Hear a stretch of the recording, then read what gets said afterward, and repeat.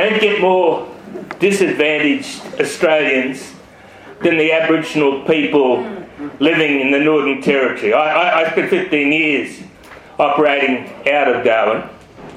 At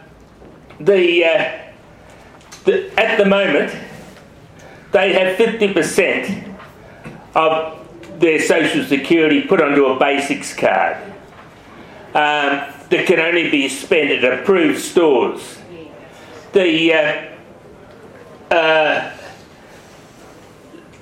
It's costing in excess. It's costing somewhere between $3,000 and $8,000 a year to fund the basics card.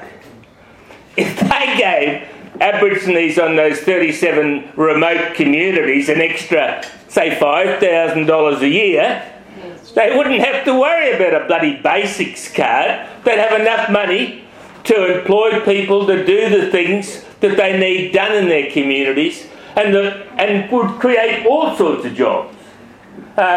There's houses that need to be built. I mean, on Palm Island, for instance, it's not in Northern Territory, but there are houses with 29 people in them.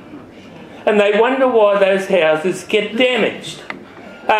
Throughout the Territory, there's overcrowded housing.